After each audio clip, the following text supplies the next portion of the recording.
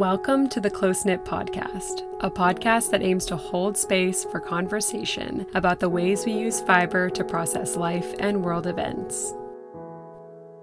I'm your host, Ani Lee.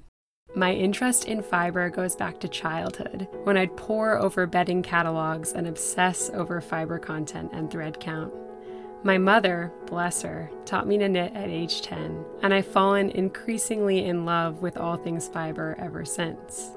I started the Close Knit Podcast in 2016, and I've had the pleasure and privilege of speaking to over 50 incredible people since then. On this podcast, you'll hear from all kinds of folks who share a love of fibers, from full-time practicing artists to those whose main practice is mending their garments. I'm interested in hearing and sharing as many people's stories and experiences with fiber as I possibly can, because I believe each of these unique stories is powerful and teaches us more about how humans use fiber to make sense of the world around us.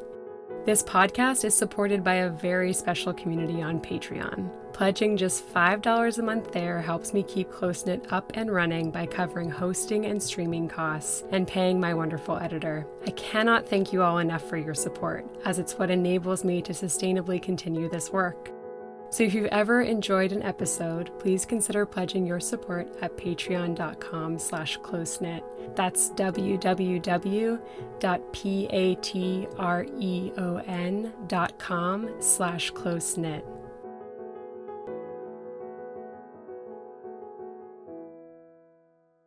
Hey, it's Ani, and I'm here with Katarina, otherwise known as Kat. Kat is a homesteader, a maker, a folk herbalist, and a mother living in rural Portugal. She likes to spend her days exploring local flora, photographing, and creating magic. Together with her partner, they've built their house by hand, and they grow nourishing food. Kat, thank you so much for being here.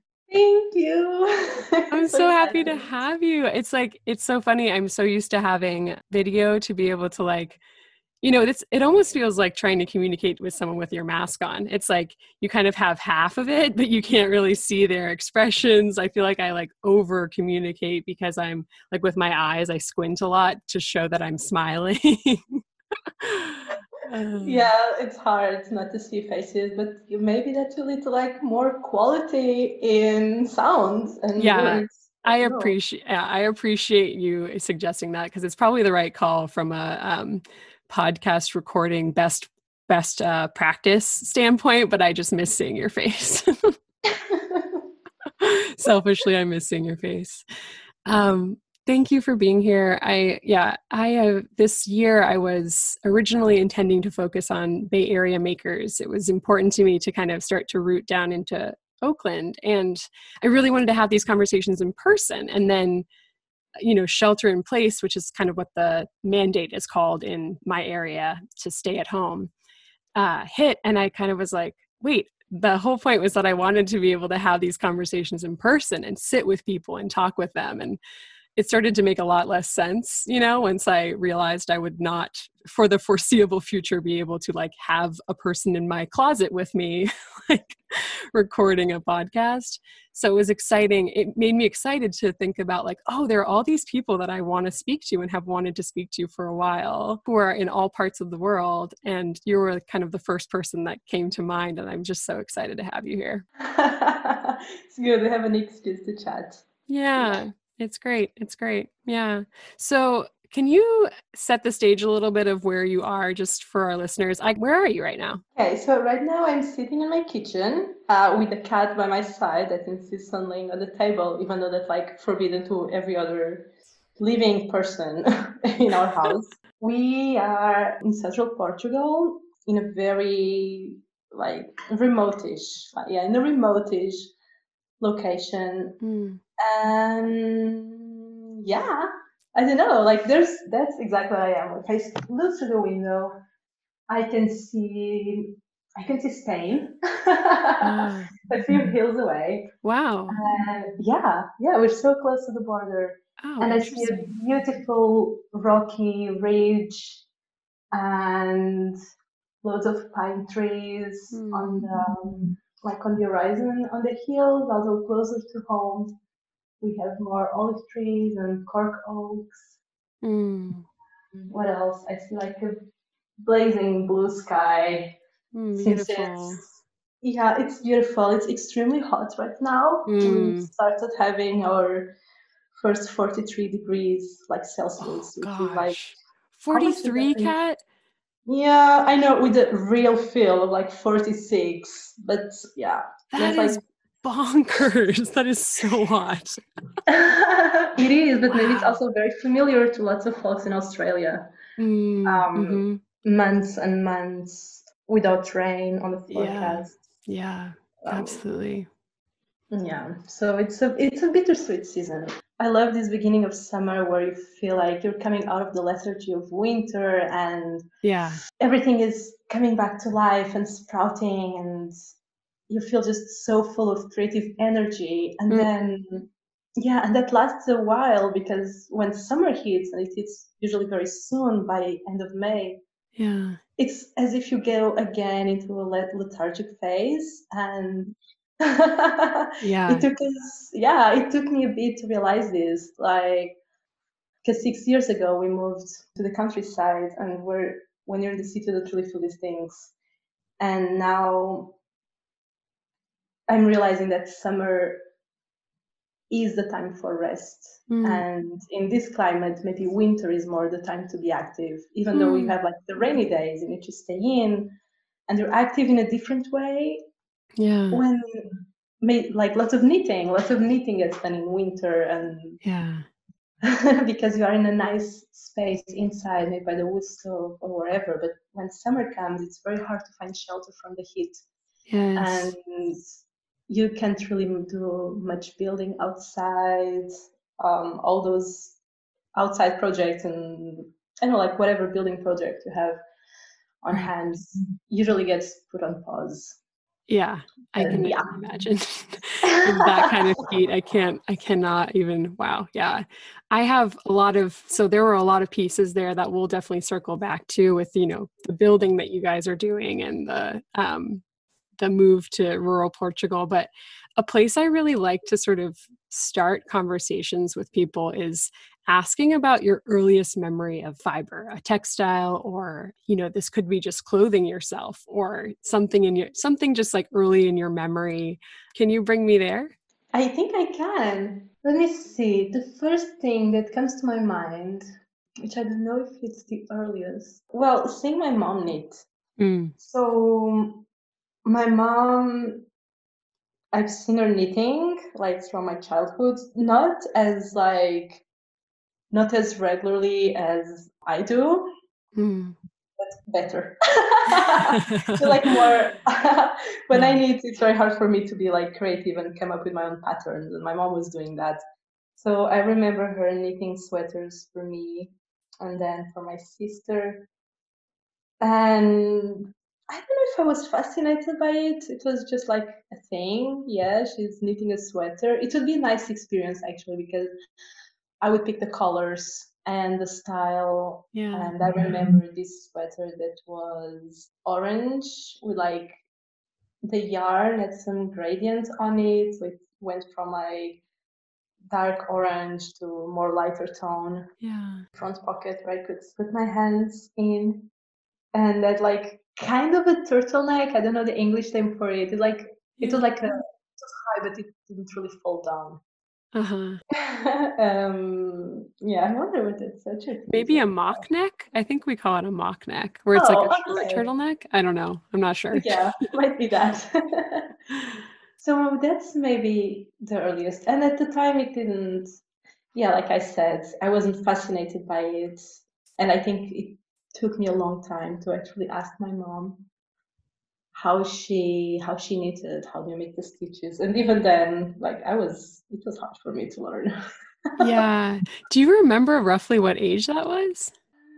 That specific sweater, I was maybe, let me see, maybe 11, 10 or 11. Yeah. I'm sure she was knitting before, Yeah. because when me and my partner first moved out of the city, we were in the mountains where my grandparents used to live from my father's side. And there were some sweaters there that my mom had knitted for, Oh. yeah, either for my dad or for my grandparents, like long time ago. Oh, So wow. she was definitely knitting before that orange sweater. Right, right, right. No, I love that so much because I think so many of us actually have this memory, or people who, so many of us who continue to work with textiles or fiber in some way have some kind of familial heritage around it, or some kind of familial memory of someone in our families doing the craft. And I'm noticing a trend as well in the guests that I've spoken to this year, that, and maybe in the past, but I'm only just making this connection, but that a lot of these folks had a parent or a grandparent making them a garment, but the child had some creative agency in the process, in that they chose the pattern or the style or the color or all of those things. And I don't know if I'm just feeling really sentimental or something, but something about that kind of agency giving to a kid at that age makes me feel really excited and happy, and makes me think about sort of the possibility of collaboration with your child. Do you know what I mean? Yeah, I do. And now that you're saying that, and like being myself a mom now that has knitted for a child that has very clearly refused to wear whatever I've knitted, I think that maybe that agency might be given also as a way of encouraging like the person to use it. Like, okay, you pick Right. the color. Just come on, like, yeah, making a piece of clothing takes time. Yes. Yeah, and you want it to be worn. Yes, totally. So that might be part of the equation. Yes. I once did this super beautiful sweater for my daughter with baubles on it. No, actually she wears that one. It was something else. And she never wanted to wear it. And it just like broke my heart. I was like, I did this for you with so much love. And I could hear like her mind thinking of something that she couldn't fully express at the time, which was like, yeah, you did it for me, but I didn't ask you to. Yeah. Yeah. Yeah, so the next sweater I made for her, I was like, okay, you pick the color. And I Yeah. was like crossing my fingers, like, don't pick pink. Don't pick pink. She's like, pink, this pink. Like the bright pink or the dusty pink? Crossing my fingers, the dusty pink, the dusty pink, the bright pink. Like, oh crap. Okay, here I am knitting a pink sweater, which she Yes. wore until it was like so tight. She couldn't Yes. put it on anymore. Yes, totally. That is so funny. I mean, and I appreciate you grounding that sentiment that I have, because I feel like I was a little bit like, oh, how lovely to collaborate with your child. But the reality is, Oh. no, but absolutely. The reality is, like, when you knit for someone, and I have this experience myself these days when I knit for other people, it's like, I want you to want this thing. Like, I knitted a cardigan for my sister, and every step of the way was like, you choose the color, you choose the, like, she wanted it to be machine washable, and I was like, okay, we're going machine washable because that's what you want. Like, it was just all of these steps of like, I just, like you said, it's something made with so much love, and it is also something that is made with so much of your time, just so much of your time. I feel like I am constantly explaining to people just how long knitting takes. Like, anyone, other artists, other makers, I feel like there are these times where I really like trading with folks, and when you get a really solid trade where the other person gets how long it takes to work on something, and then they mirror that with the time and effort that they put into the thing that they make for you, it's like, chef's kiss. It's just like it's such a nice thing. But there are times where there's no malicious intent here. Nobody means to devalue this work. I don't think, like, the people I'm speaking to, that's not the intention. But there are times where I'll have to be like, no, knitting a pair of socks will take me at least 8 hours, potentially 10. Mm-hmm. And then I think there's this like, oh, okay. Like, I knew knitting took a while, but like, wow, when you put it in those words, I didn't realize it took quite so long. Yeah, yeah, and like I mean, there's like a whole other conversation to have here, which is like the value of clothes and Yes. how undervalued this is right now with fast fashion. And Right. I mean, I don't know, like, do we want to have this conversation now? I do have a lot to Yeah. say. Hell yeah. Yes, Kat, let's do it. Okay. Um, where to start? Yeah. Okay, make clothes take time. That's a good statement to start from. Yeah. And and when we've just set our standards on how much we are able to pay, Mm-hmm. we're so used to paying so little money Yeah. for clothes that I think we've just internalized that clothes are quick to produce and Right. cheap to produce and easy to to ship to market, whatever. Right. So often I will receive messages of people that want me to knit them a sweater, like, oh, like how Mm. much would this cost? And I'm like, I'm very cheap on this because I know that not everyone can afford a nice handmade sweater. And if I give like a real price with how much I value my own work and presence per hour, it's just like never attainable. So I'm like, oh, Right. no, like let's do $100 plus yarn. Oh And gosh. most people don't even write back. Wow. Like, oh my gosh, yeah, like this, yeah. Yeah, Wow. it's a shame. Like, at least say no, thank you. But okay, that's like something else. Right. It's funny because this idea of like the fast fashion, buying clothes and wear them a few times and throw them away. Obviously, not to talk about the environmental impact of these, the social impact of these, of who's actually paying for Right. the cheap clothes to buy, which are most probably people of color Right. in unprivileged countries, Right. buying without thinking two, three, four times before doing so. I often find that this is translated into the way we knit as well. Mm-hmm. And I don't know, like you and me have had one sneak change about this under one of your posts, I think, in which Yes. like we were talking about the rush of hormones Yes. one gets like scrolling through a yarn like knitting pattern page. Yes. I feel that's like so it's full on. It's a bit like the rush I felt when I was going through stores finding like skirts to buy, whatever. Like, oh, that's nice. I could knit that. Oh, that's so nice. I want to knit this one too, and I favorite all of that. And maybe I buy one or two of these patterns. Yeah. And these might be a reflection of the value we give clothes and how this mentality of fast fashion has permeated into our lives as makers. Because Yes. let's be honest, how many sweaters does one person need? Yes. Unless you're growing, we know children don't keep, they grow a lot, but Yeah. I have more sweaters than I actually need. Yeah. And I know I can say, oh, but I make them because I can. I have all of these because like I can make them and it's okay. I'm not like I'm not supporting fast fashion brands.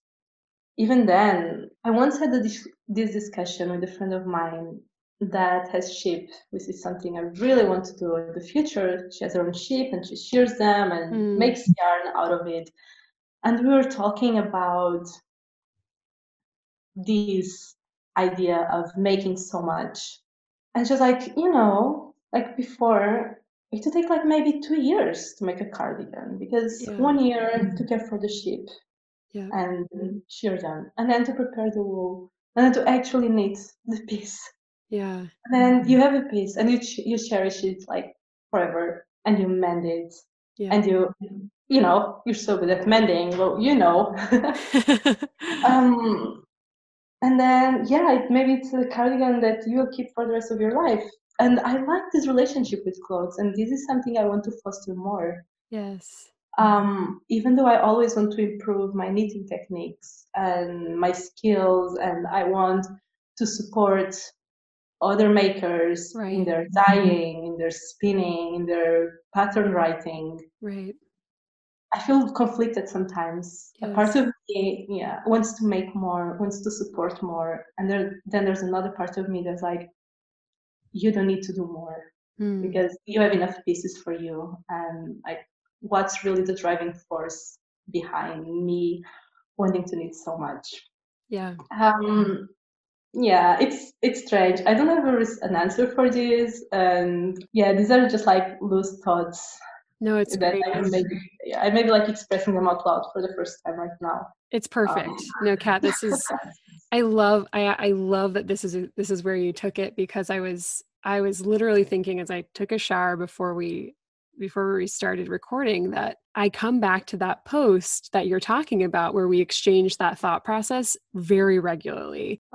So I think the post had been, for context for listeners, the post had been something like me talking about feeling this like urge to make something immediately and like feeling like I didn't have control over that urge really. And Kat's response was like, you know, I get a hit, like a dopamine hit when I go through the Ravelry page of like hot right now. Is that just me? And I remember just thinking like, oh, you feel that too? Like I look at your life, I look at your the things you're knitting, and I think I've, you know, there's like this assumption that I've made that like, no, she's past all that. Like she's evolved past me, you know, to this point where she doesn't work like that.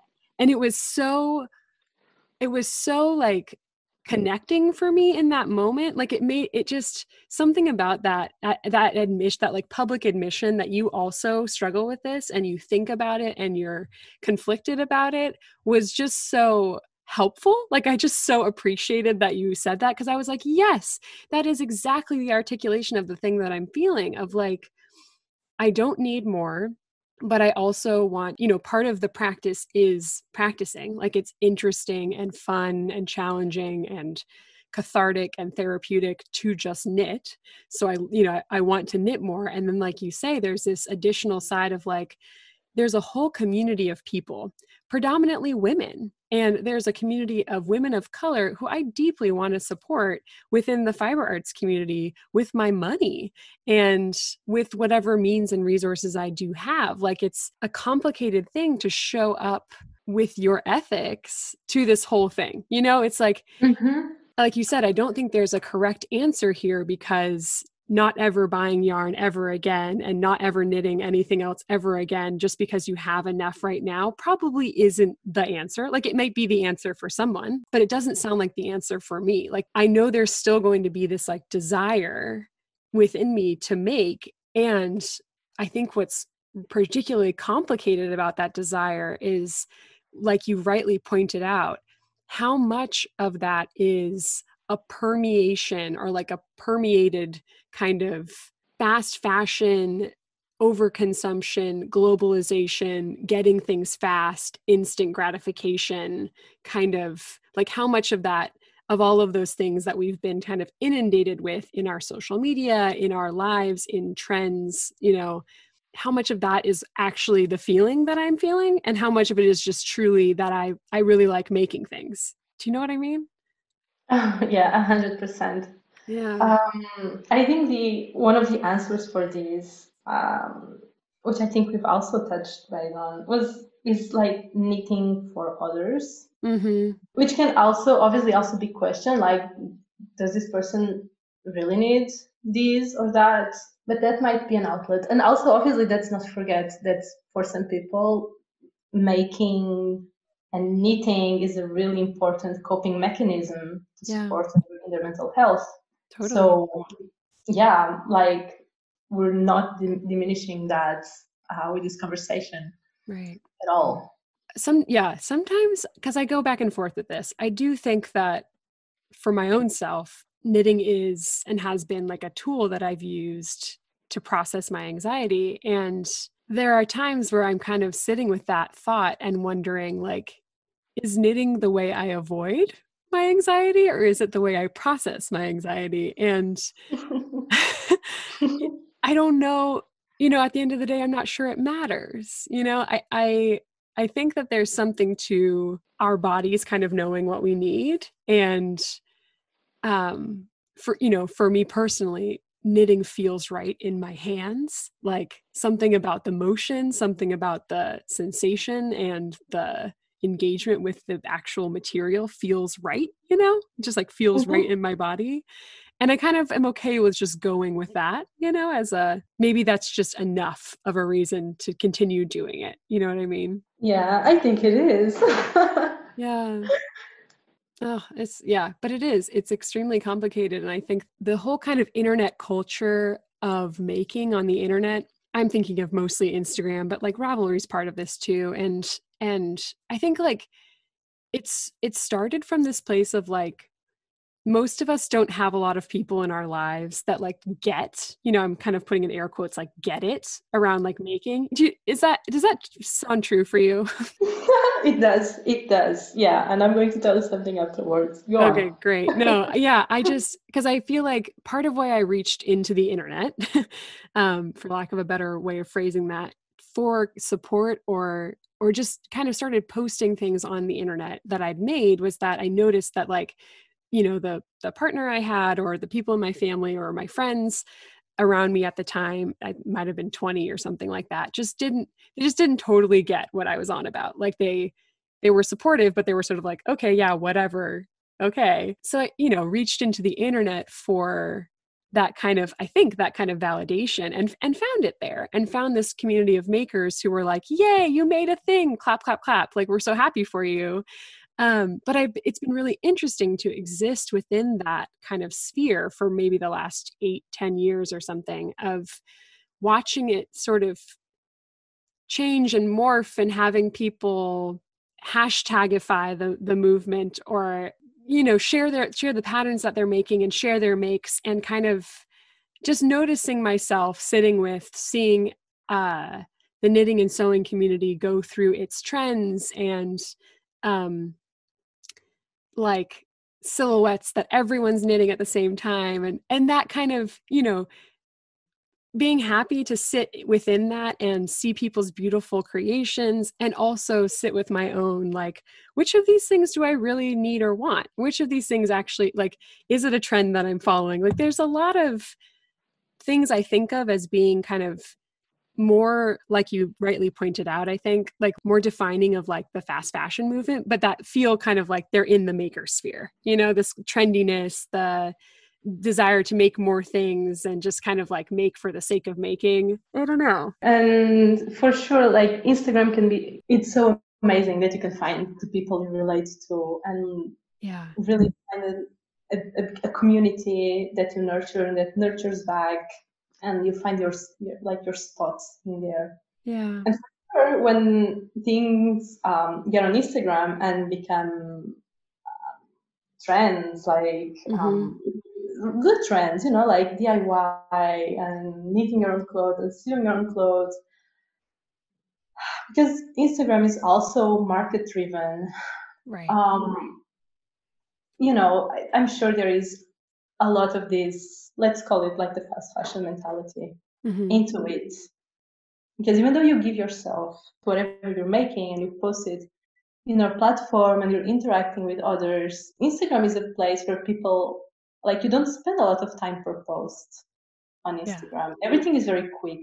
Yeah. And things come and go. It's an incredibly fast, speed.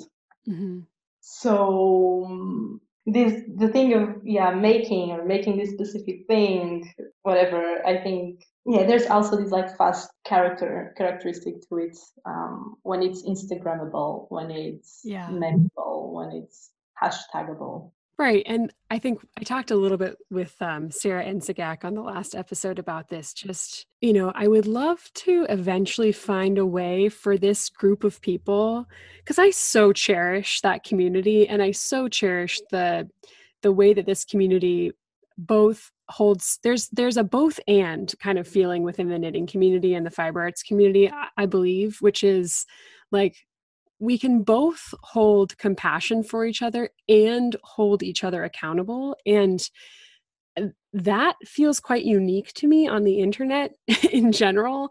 And I don't see it as much in other communities that I mean, I guess I'm not part of that many other communities on the internet, but I really cherish that space that people are willing to kind of show up as their raw, tender selves, but also ask for more and ask questions and be really diligent about understanding their place within the intersections of their identities and intersections of their privileges. And I wonder sometimes about like when or if or in what future and how we start to kind of move that community away from Instagram. Or, you know, there's this part of me that's like so afraid of like getting off Instagram and being like, but then how would I engage with Kat? And then I'm like, wait, are we all maybe could we all move towards a future where actually the way we engage with each other is long form blog posts and we have this time, you know, it's kind of like going back to 2007, you know what I mean? Back to the future. Yeah. Yes,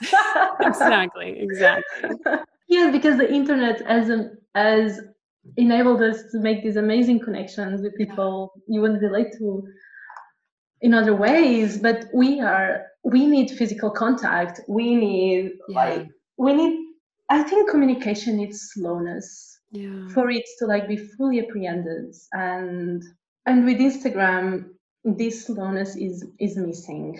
You scroll through like 100 stories in 5 minutes. You type comments and you don't really reread it before you post it. I'm guilty of that too. How many times I've like corrected my misspellings. And I don't know, I liked it when things were thought, when like, not I liked it as if people don't do it anymore. Of course, there are people still like reading what they're writing and seeing if it's like all good.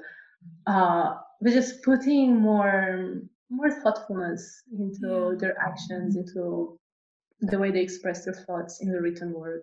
And I think a lot of conflict would be avoided if people were just more thoughtful. Or posting something that can possibly be offensive to someone, and then and then discussion starts, and it's like this could all be avoided if we were just putting our normal speed of conversation and of making thoughts on our minds into the way we express like ourselves outside. Because making a current line of thought takes time, at least for me, especially in a different language than my own. Oh yeah. Like we should respect ourselves more and allow for that slowness. And social media doesn't really allow for slowness. Everything is so quick. It's hard for me to keep up. I feel like I'm always a day behind whatever is happening. And it's not because of time difference, because I'm like 5 hours ahead of New York. It's just the way information is apprehended. Yes. So, I don't know. Maybe we should start like a physical almanac with stories from people and start like mailing it around. That actually, wow. That actually would be really sweet. Yeah. Oh, we'll have to talk offline about how we start that, because that would be really special to kind of start it in, with a lot of the people that we both, I'm sure, mutually follow and care about on Instagram, but kind of just like I once had this idea of like a community garment of some kind, like having multiple people knit. It would be difficult to do it with a garment just because gauge would be probably a difficult issue to account for, but just something where you did some of it and then passed it along, and then the next person did some of it and then they passed it along, like just kind of a project that wasn't actually just our own. Like I think sometimes I wonder about this sense that like we have to do it all ourselves, or that the entire project has to be done on our own. And I've noticed with a couple of my sort of work in progress items that have sat for a while that maybe they aren't right for me to finish. Maybe they were right at the time and now they don't feel right for me. Maybe something was going on that I was processing and the processing is done and it actually does need a new home. Like I have a quilt that I stitched it all together and it just needs to be trimmed and bound, but it doesn't feel like mine anymore. Like there was enough of another kind of lifetime, another relationship, another like whole time of place for me that I feel like it should be someone else's. And so I've often wondered, like, wouldn't it be so interesting and fun to have a group of people that you like traded your work in progress items with, and they finished them and gave them a new home? And I don't feel super attached to the idea that something has to be made 100% by me. Like, I'm very happy to receive a thrifted sweater and just darn the holes in it and call it something that I love that I got to make some part of it and that I didn't have to do the whole thing. Yeah, I mean, things sometimes feel right at the time and then they don't feel right anymore. Yeah. And that is so okay, and that is so valid. You were speaking about that idea of a garment like passing around, and this is like a very different, a very different topic, but not so different. When I was younger, I used to spend a lot of time in bookshops because my father is an editor. So he would spend like long times in bookstores, and I would usually go with him and just like read through and pick books up and just spend a lot of time in that company. And once there was a book that caught my attention. I was like my early teens. Sorry, it's really silly, but I want to share it with you. Oh, please. And the book was something like Four Girls and a Pair of Jeans. It just like pop. Oh my gosh, you know what I'm talking about? Yes, the Sisterhood of the Traveling Pants. It's literally what I was thinking of. Yeah. So for anyone that's listening and have no idea what this is, me and Annie will break it down for you. Yeah. Like who started the jeans? I don't know. I don't even remember. It's like these it's like four friends who find a pair of pants, and they all have different body shapes, sort of like, their body shapes are not that different, but they're sort of different. And they're like, oh, they fit us all, right? Like, I think that's the premise of it, that somehow these pants magically fit all four girls and they're best friends, but they're going off on like their summer or post high school and they need to feel connected. And then they send it around in turns, and each person passes through. They like write a message on it, don't they? Yeah, I think they like add little things to the jeans as they go, and then they like have a little booklet or something like that where they add to like the the trip that the jeans took while they were with this girl. Yeah. Yeah, I mean, at the time, I think it was very pop culture thing. Yes. But there's a beautiful message behind it. And I think it touches with this thing of like cherishing a piece of clothing and having it tell your story in the way clothes do, in the unique way that clothes do. They're like, clothes sometimes are literally the physic memory of the things, the adventures, the episodes you've been through. As they stretch, as they rip, as you mend them, as you need to do something with a different color because you didn't have the original one. Yeah, this thing of cherishing a piece of cloth. And then don't keep it just for you, and sharing that joy and that gift with someone else. Yeah. It's a funny illustration of it, but I think it honestly is probably what planted the seed in my brain that it would be possible to send something around. So that's the books you enjoy to read. Oh my gosh. It's been a minute since I've picked that book up, but I feel like it might have been like added to Netflix or something. I feel like it came into my peripheral memory recently where I was like, really? The Sisterhood of the Traveling Pants? I haven't thought about that since I was 14. I'm so glad you brought that up. That's so funny because it's exactly what I was thinking of. Yeah. Kat, something else that I love that you speak to that I very rarely see people speaking to in the fiber arts community is access to yarn and the sorts of yarns that we choose based on our, personal budgets. And obviously this is an incredibly complex topic because on the one hand, the yarns that are being locally spun and hand dyed and all these things, like by all means, they deserve to be priced the way that they are priced. The people who are making those, objects deserve to be compensated for that labor in a fair way. But at the same time, it can end up that we have, a sweater's quantity of yarn ends up costing $200 to $300, which is just out of the question for a lot of people. Like you were saying, with somebody coming into your inbox and you being like, yeah, I could do it for 100 and something. Like a lot of people are not either accustomed to the true cost, or they're not in a financial position to shell out that kind of money, which is absolutely reasonable. And I just I have loved your thoughts on this, and I would just love to hear more about how you personally approach it and your kind of thoughts around it. Yeah, so many thoughts around that. The first being that it's conflicting for me too, because I'm very interested and devote myself a lot to the themes of sustainability and the environmental consequences of our actions. Yeah. So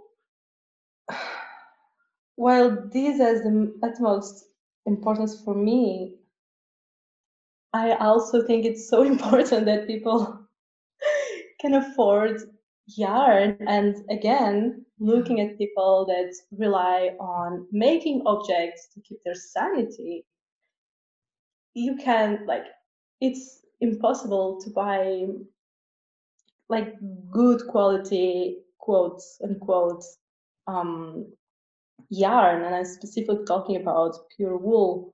And Aja, I love the thoughts of Aja Barber on Instagram, and there was a recent post about sustainability in fashion. Well, most of our posts are about that, but there was this quote that was like, sorry if I'm misquoting Aja, I hope I'm not. It's like, the most sustainable piece of clothing you can wear is the one that's already in your closet.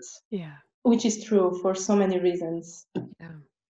And also, when it comes to yarn, I know raising sheep can be the most, unless huge areas of grazing, it is a very important practice also for the maintenance of soil. And I see that.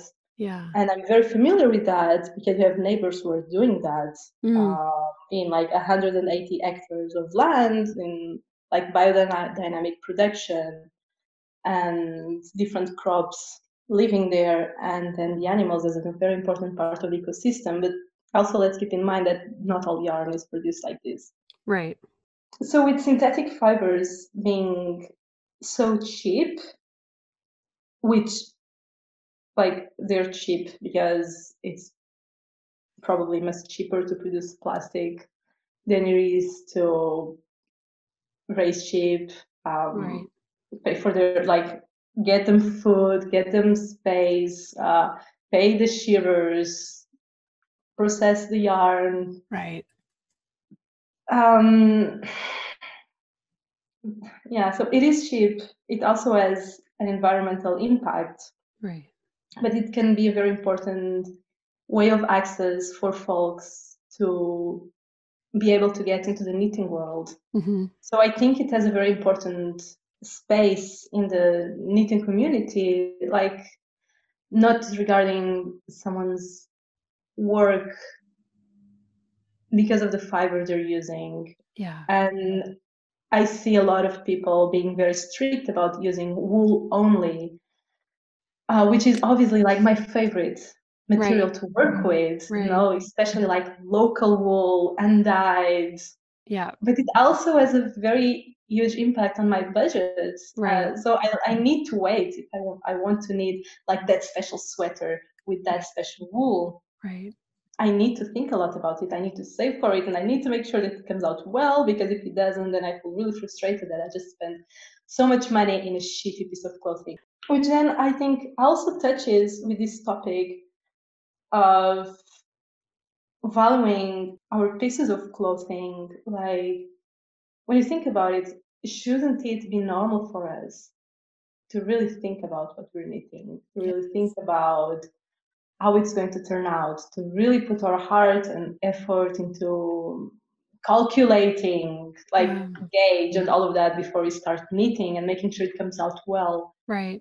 Be it with special wool or with the normal wool, probably acrylic blends you find on your local yarn store. Again, this intersects with the fast fashion approach to making, I think. Yes. And like with this being said, you obviously don't need to be working with pure wool if you want to put really real effort into making a wonderful piece of clothing that is going to fit you and last for years. You can totally be doing that with acrylic based art. Right. But yeah, this being aware of this, again, the way we approach making, no matter which fiber we are using. Because in the end we want it would be amazing if knitting were available for everyone, right, no matter their financial background. Yes. So this is, yeah, it's definitely a very rich topic. Yeah. Around the material, but I would never want to judge someone or their work, their abilities by whatever they're using to knit with. And I've knit so many pieces with acrylic-based yarns, and I love them, and I think they're amazing, and I can put them in the washing machine. Yeah. And they come out like clean and with the perfect shape. Yeah. So yeah, thank you for existing acrylic and synthetic blends. There's obviously more to knitting than these, but they do have a very special place, I think. It's interesting because about this topic, once someone told me that their way of accessing yarn and good yarn is to thrift for sweaters, because you'll find in secondhand stores a lot of clothes that are made from pure wool. Yeah. And rip these sweaters apart and knit something new with them, which is something I've never done. But it sounds like a very rich creative process, I think. Yeah. And again, with the idea of repurposing something and keep giving it life, like the pair of jeans, you know? Yes. Like passing it around and doing something new with it. And maybe, who knows, you rip that one sweater and you make like a few baby bonnets with it. Right. But it's still alive. So I like this idea of extending the life of something. Yeah. Beyond just one life, be it yarn or pieces of clothing. Yeah. No, absolutely. I feel like I was just shaking, like nodding my head very furiously that whole time, because I think you're spot on with all of that, like it's 2020. We are beyond this bullshit yarn snob thing. Like we are past that. There is absolutely no need to ever shame anyone for their yarn choices or the things that they can access. Like just period. There's just no reason for that. And it's an interesting thing because I feel like people sometimes reach out to me on Instagram asking like, where do you buy your yarn? Da, da, da. And I'm sort of like, I don't ever really have a good answer for that, because I've never consistently been able to source yarn in a way that I feel like aligns both with like what I can financially afford and also the like ethics of the yarn that I like, the ethics that I want to be embodying with the things that I'm making for myself. And often it has been a really kind of scrappy, random process of, attending a sheep and wool show and finding a huge skein of yarn, a 500 gram skein of yarn for $40 from a sheep, from a local farmer. Or I actually have found the process of thrifting and ripping apart sweaters very difficult because it so depends on, the gauge of the yarn and construction of the sweater. Because sometimes if you get the ones where it hasn't been made in a certain way, you just get like little pieces. But I remember being so excited in the same way that you're talking about, of like the possibility in that process, and the fact that like, oh, it's possible that the local thrift store is a treasure trove of yarn for my next project. And, I think just like making space for all of these different ways of approaching how we make and what we're able to make with, I think is really great. And it's just something that I appreciate having conversations about and would love to kind of like have more space for conversation about these sorts of things within the fiber community, just because I do think that it's just something that gets missed. We have knit-alongs and we have things like that, and we have beautiful, beautiful yarn. Don't get me wrong, all this stuff I'm so glad that it exists. It's gorgeous. I'm so glad that those people run their businesses doing that work. But, so rarely does it get talked about in the kind of space of like, I mean, maybe it is literally just the function of Instagram. The information is traveling too quickly. We don't actually speak to all of the different pieces that we know to be true. But yeah, I've always so appreciated your approach to it. And it's nice to hear you speak to all of those different pieces of it, both the things you care about from an ethics perspective, but also like, yeah, being able to wash something. My sister's request for the sweater to be machine washable was like really reasonable, It is. Yeah. Yes, yeah, because ultimately knitting shouldn't be a privilege. So we need to keep all doors open so Right. more folks can join and feel the joy of making without feeling shamed. Yeah, I want to see more trading too. I feel like part of how I've gotten some of the sweater quantities of yarn that I've gotten has been through trades, like trading other things I've knitted or, I'm like, I keep coming back to this, like, how can we like leverage the internet to like help us do these things that are more exciting, like passing on our projects or trading for new yarn supplies. But anyway, that's a whole other topic of conversation. Yes. And you were talking about when people ask you, Yeah. what about your wool? Yeah. And I was nodding because I also get that question sometimes. And for me, knitting is very closely intertwined with where I am. So I've never that I've been like conscious of.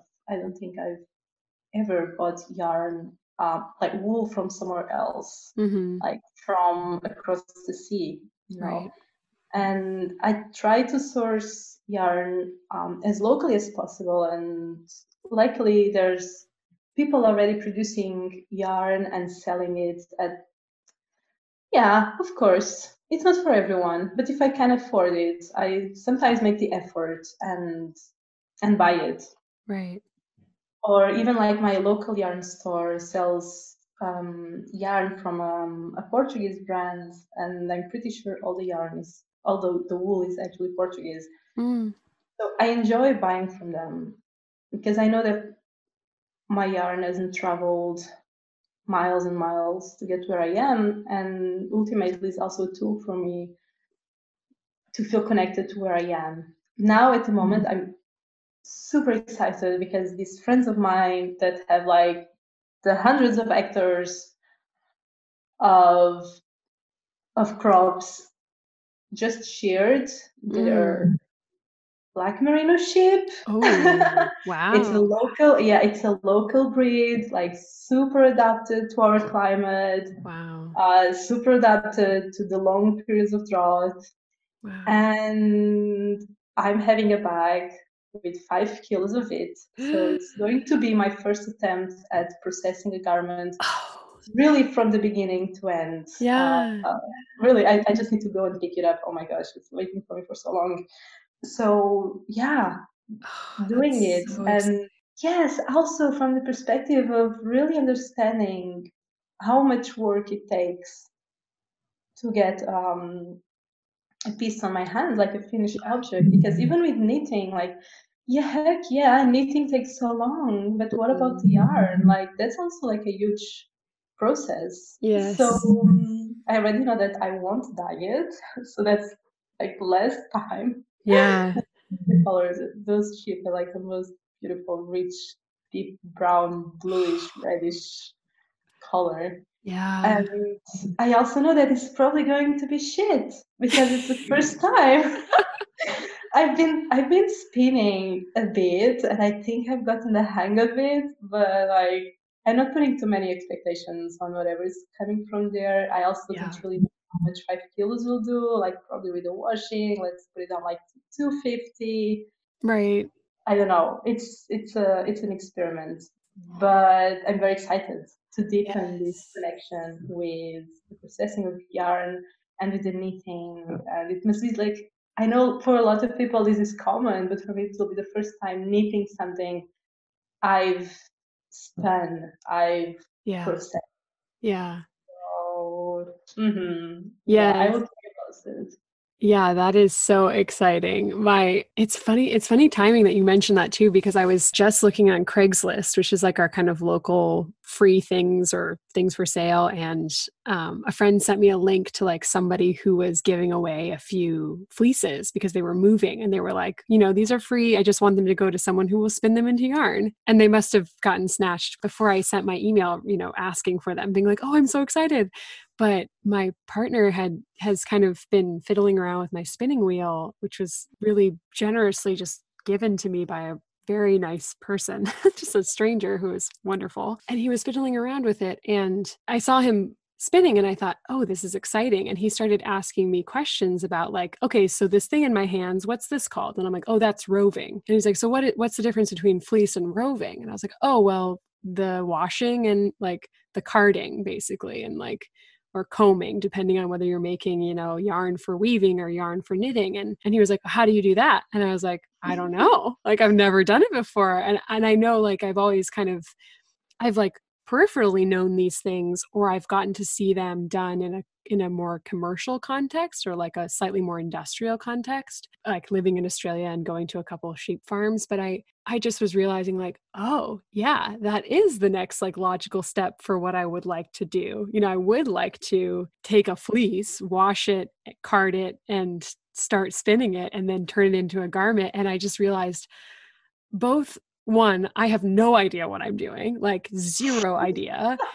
And I kind of have Googled around and been like, ooh, okay, the Google verse of like pre-prepping your fiber, pre-spinning is not quite as rich as the, knitting tutorial community. Like, okay, this is going to be a little bit, I'm going to have to piece some information together and also just like trial and error, but also just like how excited I was. I think part of what brings me back to knitting is the continual opportunity for learning and realizing that there was this whole other sphere of, like, okay, I kind of know how to spin. Like you said, like, I kind of have the hang of it. I don't really know what I'm doing.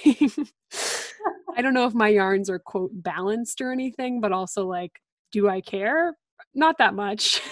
But yeah, the whole, I think that like, as you're saying, like, oh, I just need to go pick up this fleece and start. Like, I'm so excited for you because that's, at least for me, and I imagine you might feel similarly, like part of this is just how interesting, like perpetually interesting, and how many opportunities there are to learn something new, you know? Yeah, and absolutely. Yeah. The things with crafts, you can always learn more and Yeah. grow in different directions Yeah. and keep on expanding. It's not static, and it's Right. not static in so many ways. Like Right. your approach to it, where your material is sourced from, how the different outcomes vary according to what material you're using, which conditions you're making it in. Maybe this is like the possibility of making. That's one of the reasons why making in general is so exciting. Yeah. It's like, I don't know, like brewing kombucha, like my little Hmm. kombucha is there sitting in a 5-liter jar, and it's absolutely different from the batch I did before because the climate is like the weather is hotter. I put a Yeah. different amount of tea, I put a different amount of sugar, I stir it with a different spoon with different bacteria in it. Does this make Yeah. sense? Absolutely. Yes. I don't think, yeah, you can't see me nodding, but yes, I just, Kat, I'm so glad that you've been here today because it's just all of these thoughts. It feels like having a conversation where we each are piecing together, it feels good. Suffice to say, it's very good. Yeah, this conversation felt a lot like the pair of jeans, like passing from Yeah. one to the other, keeping adding on it. Yes, totally. Totally. Absolutely. Yeah. Yeah. No, I think that's I want to like end it here because I think what you've just said about like that's it. That kind of encompassing of the possibility of making like this sort of never ending expression that will always differ no matter how hard we try to make it the same. It will always change and that's its kind of special magic. Absolutely. Yeah. Thank you so much for being here. Thank you for inviting me.